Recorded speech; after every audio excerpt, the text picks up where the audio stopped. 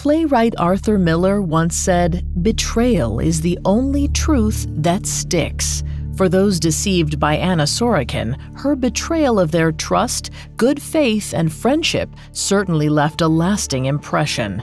For years, the key to Anna's success was her ambiguous past. Vagueness was her weapon of choice. She provided just enough detail to bring someone to her side, then won them over completely by showing off just enough money. Pick up the check enough times and nobody's going to ask too many questions. It was sound logic until Anna double-crossed one friend too many. When Anna mistook friendship for business, her house of cards began to fall apart, and slowly, the truth caught up with her, betrayal sticking like mud. Picture a murderer, a gangster, a thief. Did you picture a woman? We didn't think so. Society associates men with dangerous crimes. But what happens when the perpetrator is female? Every Wednesday, we examine the psychology, motivations, and atrocities of female criminals. Hi, I'm Vanessa Richardson, and you're listening to Female Criminals, a Spotify original from Parcast. You can find episodes of Female Criminals and all other Spotify originals from Parcast for free on Spotify or wherever you listen to podcasts. Last week, we met Anna Sorokin, a young woman who posed as a European heiress in order to swindle banks, hotels, restaurants, and her friends out of thousands of dollars. Today, we'll examine the outrageous way Anna's scams finally came to an end. Then we'll dig into the trial that made her a media sensation and her efforts to reinvent herself after prison. We've got all that and more coming up. Stay with us. In May of 2017, 26-year-old Anna Sorokin was on a hot streak. For more than a year, she'd been pulling off breathtaking scams all over New York City, defrauding banks, staying in hotels for free, and even chartering a private jet without paying a cent. She'd gotten away with it all by posing as an heiress about to come into a large fortune. People bought her lies, loaned her money, because they thought she was good for it. But Anna got greedy. Well, greedier. She decided to take a little trip. She brought along her close friend, 28-year-old Rachel Deloche Williams, and two other pals, Jesse, a videographer, and Casey, their fitness trainer, to a 5-star resort in Morocco. It was supposed to be a luxurious getaway, all courtesy of Anna's trust fund. But unbeknownst to her friends, Anna was completely broke. She'd blown through all the loans she'd conned out of various banks and was struggling to keep her ruse going. Even though she had no way of paying for the trip, she pressed ahead, asking Rachel to buy their flights and promising to pay her back. At first, Rachel didn't mind. It was the least she could do for her friend. But then Rachel's credit cards were put down at the Lux Hotel, and she was forced to foot the bill for a private tour of the home of Yves Saint Laurent. Only by then, her credit card was maxed out, and Rachel didn't know what to do. Needing answers and hoping someone could help her out of this mess, Rachel asked to use the phone. She called American Express in the U.S., explained the situation, and asked why her card wasn't working.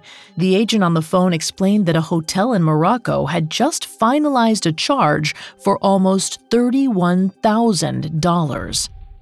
Rachel was stunned. The hotel had promised that the charge would be a temporary hold, collateral until Anna provided another payment option, but they'd put through the full amount. Perhaps sensing Rachel's shock, the agent calmly asked her how much money she needed to get out of Morocco safely. Rachel gave him a number, and the agent raised her spending limits. With that, she paid for the private tour and left, glad that one thing at least was behind her. But back at the hotel, Anna didn't seem that worried about Rachel's sudden money troubles or that grateful for her help. She nonchalantly told Rachel she'd have money wired to her by the end of the weekend, and that was that. Naively, Rachel believed her. From here on in, we should note that we really only have Rachel's side of the story to go off of. She recounts the saga in her book, My Friend Anna, the true story of a fake heiress. But according to Rachel, it's at this point that Anna's lies started to unravel. The day after she stepped in to cover Anna's failing debit card, Rachel left the group in Morocco for a work trip to France. She was relieved to be on her own again and away from the drama of Anna's financial problems. But as days went by and the wire didn't hit her bank account, Rachel began to worry. She had no idea what could be taking so long. She also heard a troubling report of what happened in Morocco after she left. One of the people in their party, the videographer Anna had invited so that he could film her for a potential documentary, couldn't wait to get home. Anna had assured him she'd buy his return flight, but when he got to the airport, there was no reservation for him. Anna had lied. By the end of May, about 2 weeks after their trip, Anna still hadn't paid Rachel back, and it was stressing her out. Both of her credit cards were frozen, and she didn't know how she'd pay her rent. But oddly, Anna didn't disappear. She texted Rachel about it every day, all day. She kept saying that she was sorry and seemed genuinely concerned about the situation, but she couldn't explain why the wire transfer didn't work. She even put Rachel in touch with her family accountant, a woman named Bettina Wagner, who assured Rachel that everything had been done to make the wire happen, but still the money didn't show up. Rachel didn't know what to make of any of this. Little did she know that Bettina Wagner actually was Anna, emailing from a bogus account. Bizarrely, Anna continued to talk about future trips with Rachel. She wanted them to meet up in Palm Springs for Memorial Day and go see an art installation in the desert. She texted about the cute rental car they'd get. Given everything that had happened in Morocco and what was still happening, it was weird and exasperating behavior. Perhaps strangest of all was that Rachel wasn't sure where Anna actually was. Anna had said she was going to London from Morocco and then on to Los Angeles. But then Rachel heard from Casey, the fitness trainer who'd gone on the trip with them, and she had a wild story to tell. Anna had called Casey desperate. She was still in Morocco, but now at a different hotel, only she couldn't pay her charges there either. Something was still wrong with her card, she said, and the hotel was about to have her arrested. For reasons that aren't clear, the arrest never happened, and the hotel simply had Anna escorted off the property and to the airport. But she explained through tears she didn't have the means to fly home, so Casey offered to buy her a plane ticket, and Anna accepted, then requested it be a business class seat. Rachel was alarmed by the story, but for now, it didn't feel sinister. It was just another in a string of incidents that didn't add up. Still, one thing was clear. Anna was having major problems. Through it all, she maintained that the wire transfer was on its way to Rachel's accounts, and in the meantime, sent Rachel $5,000 over PayPal in June. Grateful, Rachel used the money to pay her rent, but it didn't come close to covering the bills Anna racked up in Morocco. Rachel was beginning to get more and more exasperated. Her credit card company was calling her all the time, wanting her to make a payment. When the stress got to be too much, she opened up to a relative about the whole debacle.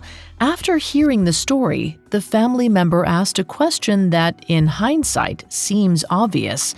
They wondered if Anna was a con artist.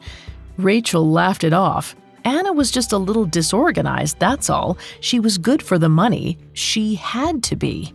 Before we continue with the psychology for today's episode, I'm not a licensed psychiatrist or psychologist, but I have done a lot of research for the show.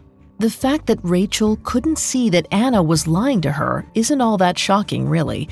It turns out that on average, people can only tell the truth from a lie 54% of the time, according to a 2006 study. And a 2012 study found that emotionally intelligent people are more likely to fall for a lie than those who are not. Additionally, it turns out that having a high aptitude for reading people's emotions is associated with a lower ability to pick up on deception. So it's likely that Rachel's friendship with Anna clouded her judgment. She felt empathy towards her friend, which kept her from seeing her for what she really was, a predator. But then Anna's behavior took a turn for the bizarre. In mid-June, Anna texted Rachel, saying she had a cashier's check for her. Desperate to pay down her enormous debt, Rachel rushed over to the Beekman Hotel to pick it up. But when she got there, Anna seemed more disorganized than usual, as evidenced by the disheveled state of her room. Rachel watched as Anna looked for the check. It might not surprise you to learn that she couldn't find it. She told Rachel that she might have left it in a car the previous afternoon, but promised that she'd have it delivered to the hotel. At this point, Rachel knew Anna was lying and was sick of waiting, so she stayed by her side the entire day. Anna was clearly not expecting this and tried to get rid of her friend. She told Rachel that she had work to do and a conference call to take, but then spent the rest of the afternoon in the hotel bar looking at her phone and ordering wine and oysters. By now, Rachel was determined to get to the bottom of what was going on. Not only was Anna's behavior getting increasingly strange, but an obvious question was bothering Rachel. If Anna was having money troubles, why didn't she just go to her parents? Rachel realized that she'd need to do a little digging into Anna's past. So she reached out to a friend she and Anna had in common, a man from Germany who knew Anna during her internship at Purple magazine. What he had to tell Rachel was both illuminating and concerning. He was under the impression that Anna lived on trust fund disbursements. She'd get $30,000 at the start of every month and sometimes blow through it before the month was out. Then she'd have to ask her friends for money to get by. He knew because she'd done it to him, and he'd had trouble getting paid back. It wasn't until he'd threatened to go to her parents that she'd complied. But then he told Rachel something else. Anna was supposed to have inherited $10 million on her 26th birthday, which had come and gone some months ago. He'd heard that her parents had delayed the payout because she was so bad with money. Now, he believed she'd get her fortune in September, just a couple of months away. The story had enough details that things felt like they made sense at last, and for a moment, Rachel believed Anna would have the money to pay her back in a couple of months. But then the man mentioned something else. He said that Anna's dad was a Russian billionaire. This was news to Rachel. As far as she knew, Anna was German, not Russian. And while Rachel tried to piece together the puzzle Anna had left in her wake, the faux heiress tried desperately to placate her friend. At the beginning of July, Anna called Rachel in tears. The money was coming, she said, and sent through a screenshot of a wire confirmation from her bank as proof. But again, no money came. What did come were more strange stories about Anna and the friends she owed money to, like Casey. Not only did Anna still owe her money for the flight, she'd also shown up at Casey's apartment asking for a place to stay. It was bewildering. Anna wouldn't explain why, but she seemed determined to stay at Casey's for as long as possible. What neither woman knew was that Anna Delvey, the supposed European heiress, had nowhere to live. But that didn't mean she was going to come clean, and things were about to get much worse. Coming up, Anna finally lands on the authorities' radar. The worst serial killer, the creepiest cult, the most outrageous con. If you're a true crime fan, you've probably pondered these things. Well, now you can get answers, or at least some passionate opinions. Every week on our podcast, Crime Countdown, my co-host Ash and I rank 10 unsettling crimes centered around a common theme, debating each case with just a hint of humor to lighten the mood. Elena and I may not be experts, and we may not always agree, but we're counting down anyway. Follow the Spotify original from Parcast, Crime Countdown. Listen free on Spotify. Now back to the story. In July of 2017, 26-year-old Anna Delvey was running out of luck. Her taste for the luxe life outstripped her ability to swindle money, and her hotel scams were catching up with her.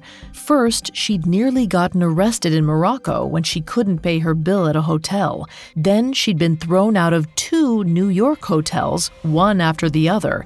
At the Beekman, where she'd stayed for almost 3 weeks, she'd racked up over $11,500 in charges. When they eventually realized she hadn't given them a working credit card, the hotel locked her out of her room and confiscated her things. Anna then went to another hotel, the W Hotel downtown. This time she paid for her room using credit card points, but then she spent more than $500 on minibar snacks and drinks, which she wasn't able to pay for, so they threw her out after 2 days. By July, Anna had nowhere to sleep, and her closest friends had no idea, until something resembling the truth started to emerge. One night, Anna showed up at Rachel Deloche Williams' apartment, sobbing and looking, quote, haggard, bleary-eyed, and disconsolate. She explained that she'd had to check out of her hotel and that she owed her bankers and lawyers $1.5 million. Despite her confusion, Rachel allowed her friend to spend the night, but she couldn't help asking, why didn't Anna ask her parents for help if things were this dire? They were billionaires, right? But Anna was adamant that wasn't an option, and when she eventually left the apartment, she repeated her promise to pay Rachel back for their trip to Morocco. Where she went after that is unclear, but she didn't seem to make any attempts to get herself out of trouble or even to put the brakes on her extravagant spending. After all, a girl's gotta eat, right? It was around this time that Anna showed up at the Parker Meridian Hotel on West 57th Street for lunch. A long lunch. After lingering at her table for 6 hours, she tried to pay her bill using a series of faulty credit cards. When all of her cards were rejected, she informed the restaurant staff that her Aunt Bettina from Germany was about to check into the hotel. Anna grandly said that her aunt would pay the bill. The hotel called shenanigans. Then they called the police. By now, the authorities were well aware that Anna had stiffed the Beekman and W hotels, so they charged her with 3 counts of misdemeanor theft of services. Then they released her to await a September court date. It's hard to understand why Anna would continue to press her luck like this, pushing ever closer to legal trouble, but it seems likely her inflated sense of entitlement was at play. According to psychologist Dr. Maria Konnikova, most con artists exhibit strong narcissistic traits. Part of this is believing oneself so wonderful that you're more deserving of wealth and success than the people you're conning. So while Anna's schemes and long lunches were clearly bringing her inexorably close to a fiery end, she couldn't help herself. This was the life she deserved. And while Anna had her first brush with the law, Rachel was desperate to find a solution to her own financial mess. At this point, American Express demanded that she pay the balance on her cards in full, or they would report her to the credit bureaus. So Rachel met with a friend who was a lawyer, and he advised her to go to the police. Rachel was surprised. It just didn't seem like the right option, but with no other ideas, she took his advice. At her neighborhood precinct, she told her story to a cop, who shrugged and said there was nothing they could do. The grift had taken place in Morocco, not in the U.S. It was out of their jurisdiction. Trying to be helpful, he suggested she start a GoFundMe page to recoup her losses. It was a frustrating setback, but Rachel still felt like the law might just be the right way to go, and she went to civil court. Frustratingly, she was told that what Anna owed her exceeded the maximum amount usually handled in civil disputes. It felt like everywhere she turned led to a dead end, and Rachel was feeling despondent. Then a text came through. Anna had showed up at Casey's apartment, and Casey had an idea. She wanted Rachel to come over so they could take Anna somewhere for an intervention. Rachel wasn't sure how it could help, but she decided to give it a try. She met Casey and Anna at a bar, and the three were joined there by one of Casey's clients, a take-charge woman named Beth. Over drinks, the women took turns trying to get to the bottom of Anna's situation. They interrogated her about her family, her finances, her excuses. But Anna deflected each question masterfully. She refused to admit any wrongdoing or that she'd done anything on purpose. But Anna did come clean about something.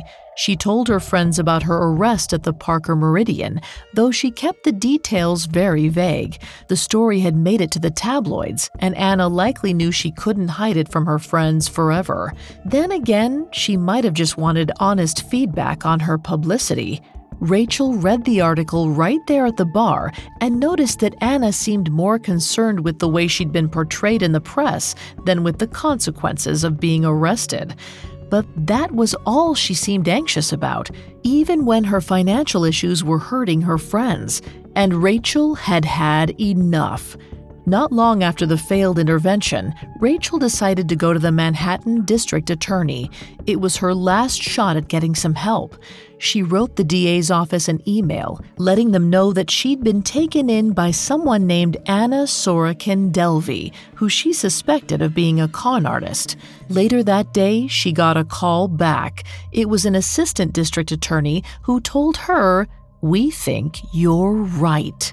A short time later, Rachel met with the prosecutors. They confirmed what Rachel had come to suspect. Anna was a complete fraud, totally broke, a con artist, and Rachel wasn't her only mark. Apart from that, they didn't divulge any other suspicions about what Anna had done. They just told Rachel to dispute the credit card charges with American Express and sent her on her way. But a few days later, a police officer from the Financial Crimes Task Force contacted Rachel. He asked her to contact him with any updates on her communication with Anna so they could help the DA's office. After this, Rachel wanted to do what she could to assist the investigation. Still stung by her friend's betrayal, she went through Anna's social media accounts and took screenshots to track her movements over the past several years.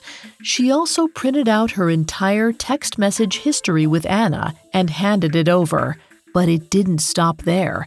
As Anna's September court date approached, Rachel testified at a grand jury hearing into Anna's criminal activities, and even then, she wasn't done. Perhaps suspecting her former friend hadn't changed her ways, Rachel kept a close eye on Anna's Instagram. Towards the end of August, she noticed that Anna was regularly posting content featuring palm trees and blue skies. This was odd because it certainly didn't look like Anna was in New York. If Rachel had to guess, she'd say her former friend was in California and that she had no plans to make her court date, which is exactly what happened. Anna didn't show. When police reached out to Rachel asking for help, she was ready. She told them she'd do what she could to track Anna down. Rachel knew that all she needed to do was get Anna talking, so she reached out for the first time in a while. Anna was wary at first, but she slowly revealed more and more, seeming to get closer to something resembling the truth. At first, she told Rachel that she'd been in the hospital in California and that she'd been staying there into October, but that was as close to specifics as Rachel could get from her slippery friend. So she was patient. And then Rachel got a lucky break at last. Her work scheduled a trip for her in early October to Los Angeles. It was perfect. When she told Anna the news, they made plans to reunite on the West Coast. Anna was so excited that she called Rachel, sounding her usual self, breezy, unaffected, girly. And she finally told Rachel where she was, in Malibu at a rehab facility. She didn't specify what issue she was dealing with, and she didn't name the facility, but Rachel quickly guessed that it was the most expensive one: Passages. However, Anna wasn't just there to get help. She'd gone there to hide. Healthcare privacy laws prohibit rehab facilities from giving out information about their patients, including whether they are even at the center. And without confirmation that a person is there, it's difficult for police to carry out arrests on site. It was a typically savvy move from Anna, who was always one step ahead. But Rachel was closing in. After arriving in Los Angeles, she made plans to have lunch with Anna, framing it as a long overdue catch-up. But it was really just a way to get Anna to leave the safety of the rehab facility. She never even made it to the restaurant. On October 3, 2017, police arrested Anna as she left the Passages facility in Malibu. They brought her to Los Angeles County's Century Regional Detention Facility and held her there for 3 weeks. Then the NYPD picked Anna up on October 25th and flew her back to New York in coach. She was arraigned the next morning, and the world finally learned the scope of Anna's fraud. She'd allegedly stolen $275,000 through a multitude of cons and had attempted to steal millions more along the way. It was likely she'd planned on scamming the rehab place too. The fees there were $60,000 a month, and there was certainly no way she could pay that. At last, the truth about Anna was revealed, though by now it should hardly have come as a surprise. She wasn't a millionaire heiress. When her parents were tracked down in Germany, they admitted that Anna had always been selfish, and they didn't try to defend her crimes. But Anna did. In court, she pled not guilty to the charges of larceny. Then she was whisked away to Rikers Island to wait for her full trial. But before it started, there was another twist in the story. Anna was about to become a celebrity. Coming up, Anna's story goes viral and her life changes forever. Now back to the story. 7 months after her arrest, 27-year-old Anna Sorokin was in prison on Rikers Island, just outside New York City, and she still had a long stay ahead of her. Her trial wasn't due to start for almost another year.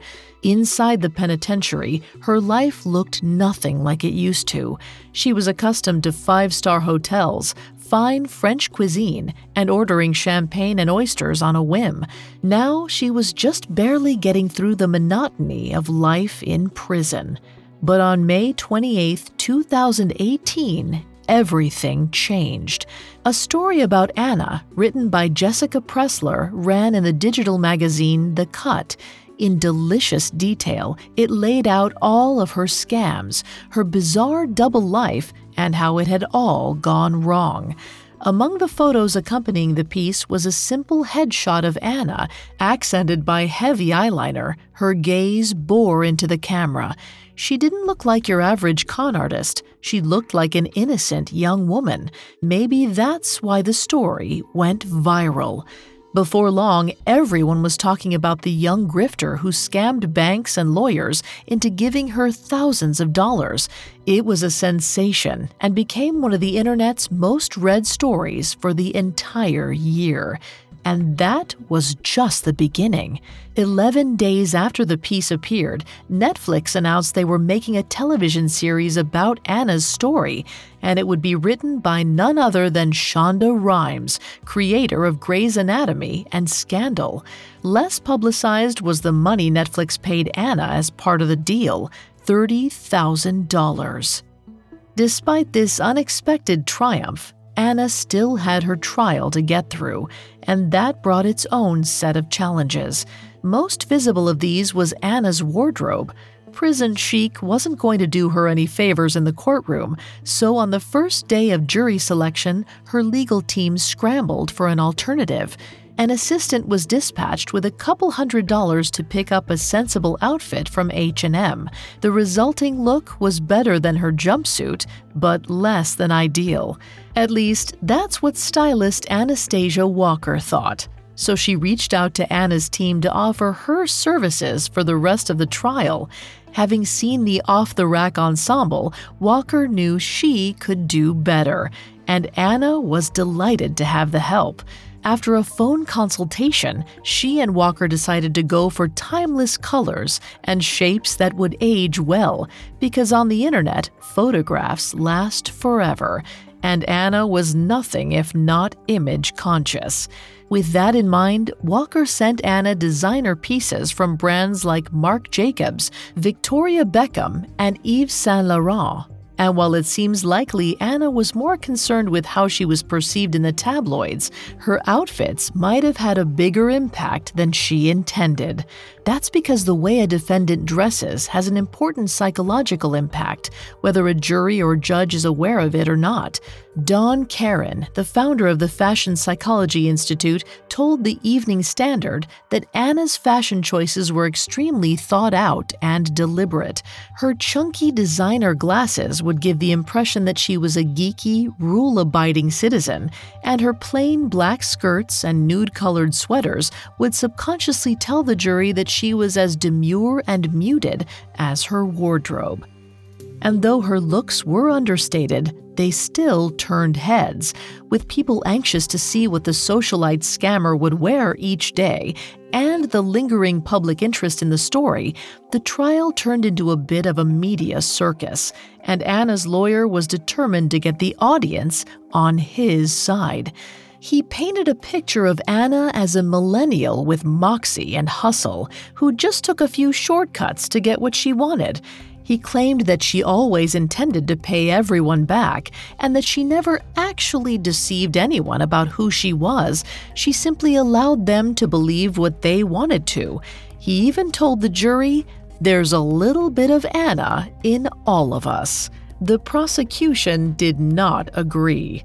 As far as they were concerned, there were no shades of gray to this story. The prosecutor argued that Anna knowingly stole from banks, hedge funds, and acquaintances to fuel an over-the-top lifestyle that she felt deserving of. In short, Anna was a thief. After 3 weeks of legal proceedings, the jury went off to deliberate. 2 days later, they had their verdict. 28-year-old Anna returned to the courtroom wearing a flowing dress of white, the color of innocence. If it was wishful thinking, it didn't work. Anna was found guilty on 6 of the 8 charges against her and sentenced to 4 to 12 years in prison. Additionally, she was fined $24,000 and ordered to pay restitution of $199,000. But the story was far from over for Anna. Following her conviction, she signed a new contract with Netflix, this one for life rights, giving the company exclusive rights to adapt her story and to her assistance on the production. Crucially, it also meant more money. It's been reported that Netflix has paid Anna over $300,000, but due to the Son of Sam rule, which forbids criminals from profiting off their crimes, that money needs to first be made available for restitution. Rachel Deloche Williams wasn't able to claim any of that money, as Anna wasn't found guilty for manipulating her into paying for their Moroccan getaway. Fortunately, Rachel was able to have American Express credit her accounts for the charges, and she put the matter behind her. Not before writing a book about the saga, though, and while her story slowly faded from public consciousness and her courtroom pictures disappeared from social media, Anna served her time in New York's Albion Correctional Facility. Then, in February of 2021, Anna was released early for good behavior, less than 2 years after she was sentenced. From there, she moved into a chic Manhattan hotel where she gave magazine interviews and rekindled her Instagram account. She told the press that she was writing a memoir about her time behind bars and announced that she wanted to work for criminal justice reform. But despite this claim of benevolence, Anna seems unrepentant for her actions. She told one reporter that her prison sentence was a huge waste of time and claimed that she never set out to hurt anybody. All she wanted was to get her exclusive art club off the ground. She told the Sunday Times of London that, quote, "I understood I was cutting corners and taking shortcuts, but in my mind I was never doing anything criminal." Whether or not Anna really believes this is anyone's guess, but the authorities weren't impressed with her post-prison attitude. They believed that her press clippings and social media footprint showed she wasn't reformed. Just over a month after she was released from prison, she was taken into custody by immigration authorities, who argued in court that she was a danger to society. As of April 2021, she remains in custody, facing deportation to Germany. Whether she finds a way to stay in New York remains to be seen, but if her fans have any say in the matter, she'll stay stateside. Judging from the comments on her social media accounts, it seems many people think Anna's a hero. They see her as a millennial Robin Hood, a symbol of rebellion against the wealthy. But Anna never set out to enrich others. Her grand schemes were only ever designed to help one person, Anna. And her actions show that she doesn't care who she has to step on along the way. Even in high school, Anna was obsessed with owning the best, most expensive brands, and that never went away. It's just that no one ever seemed to notice that the brand she cared about the most was herself. Thanks again for tuning in to Female Criminals. We'll be back next week with a new episode. For more information on Anna Delvey, amongst the many sources we used, we found My Friend Anna, The True Story of a Fake Heiress by Rachel Deloche Williams, extremely helpful to our research. You can find all episodes of Female Criminals and all other Spotify originals from Parcast for free on Spotify. We'll see you next time. Female Criminals is a Spotify original from Parcast. Executive producers include Max and Ron Cutler, sound design by Nick Johnson, with production assistance by Ron Shapiro, Trent Williamson, Carly Madden, and Bruce Kitovich. This episode of Female Criminals was written by Joanna Philbin, with writing assistance by Joel Callan and Abigail Cannon, fact-checking by Haley Milliken, and research by Mickey Taylor and Chelsea Wood. I'm Vanessa Richardson.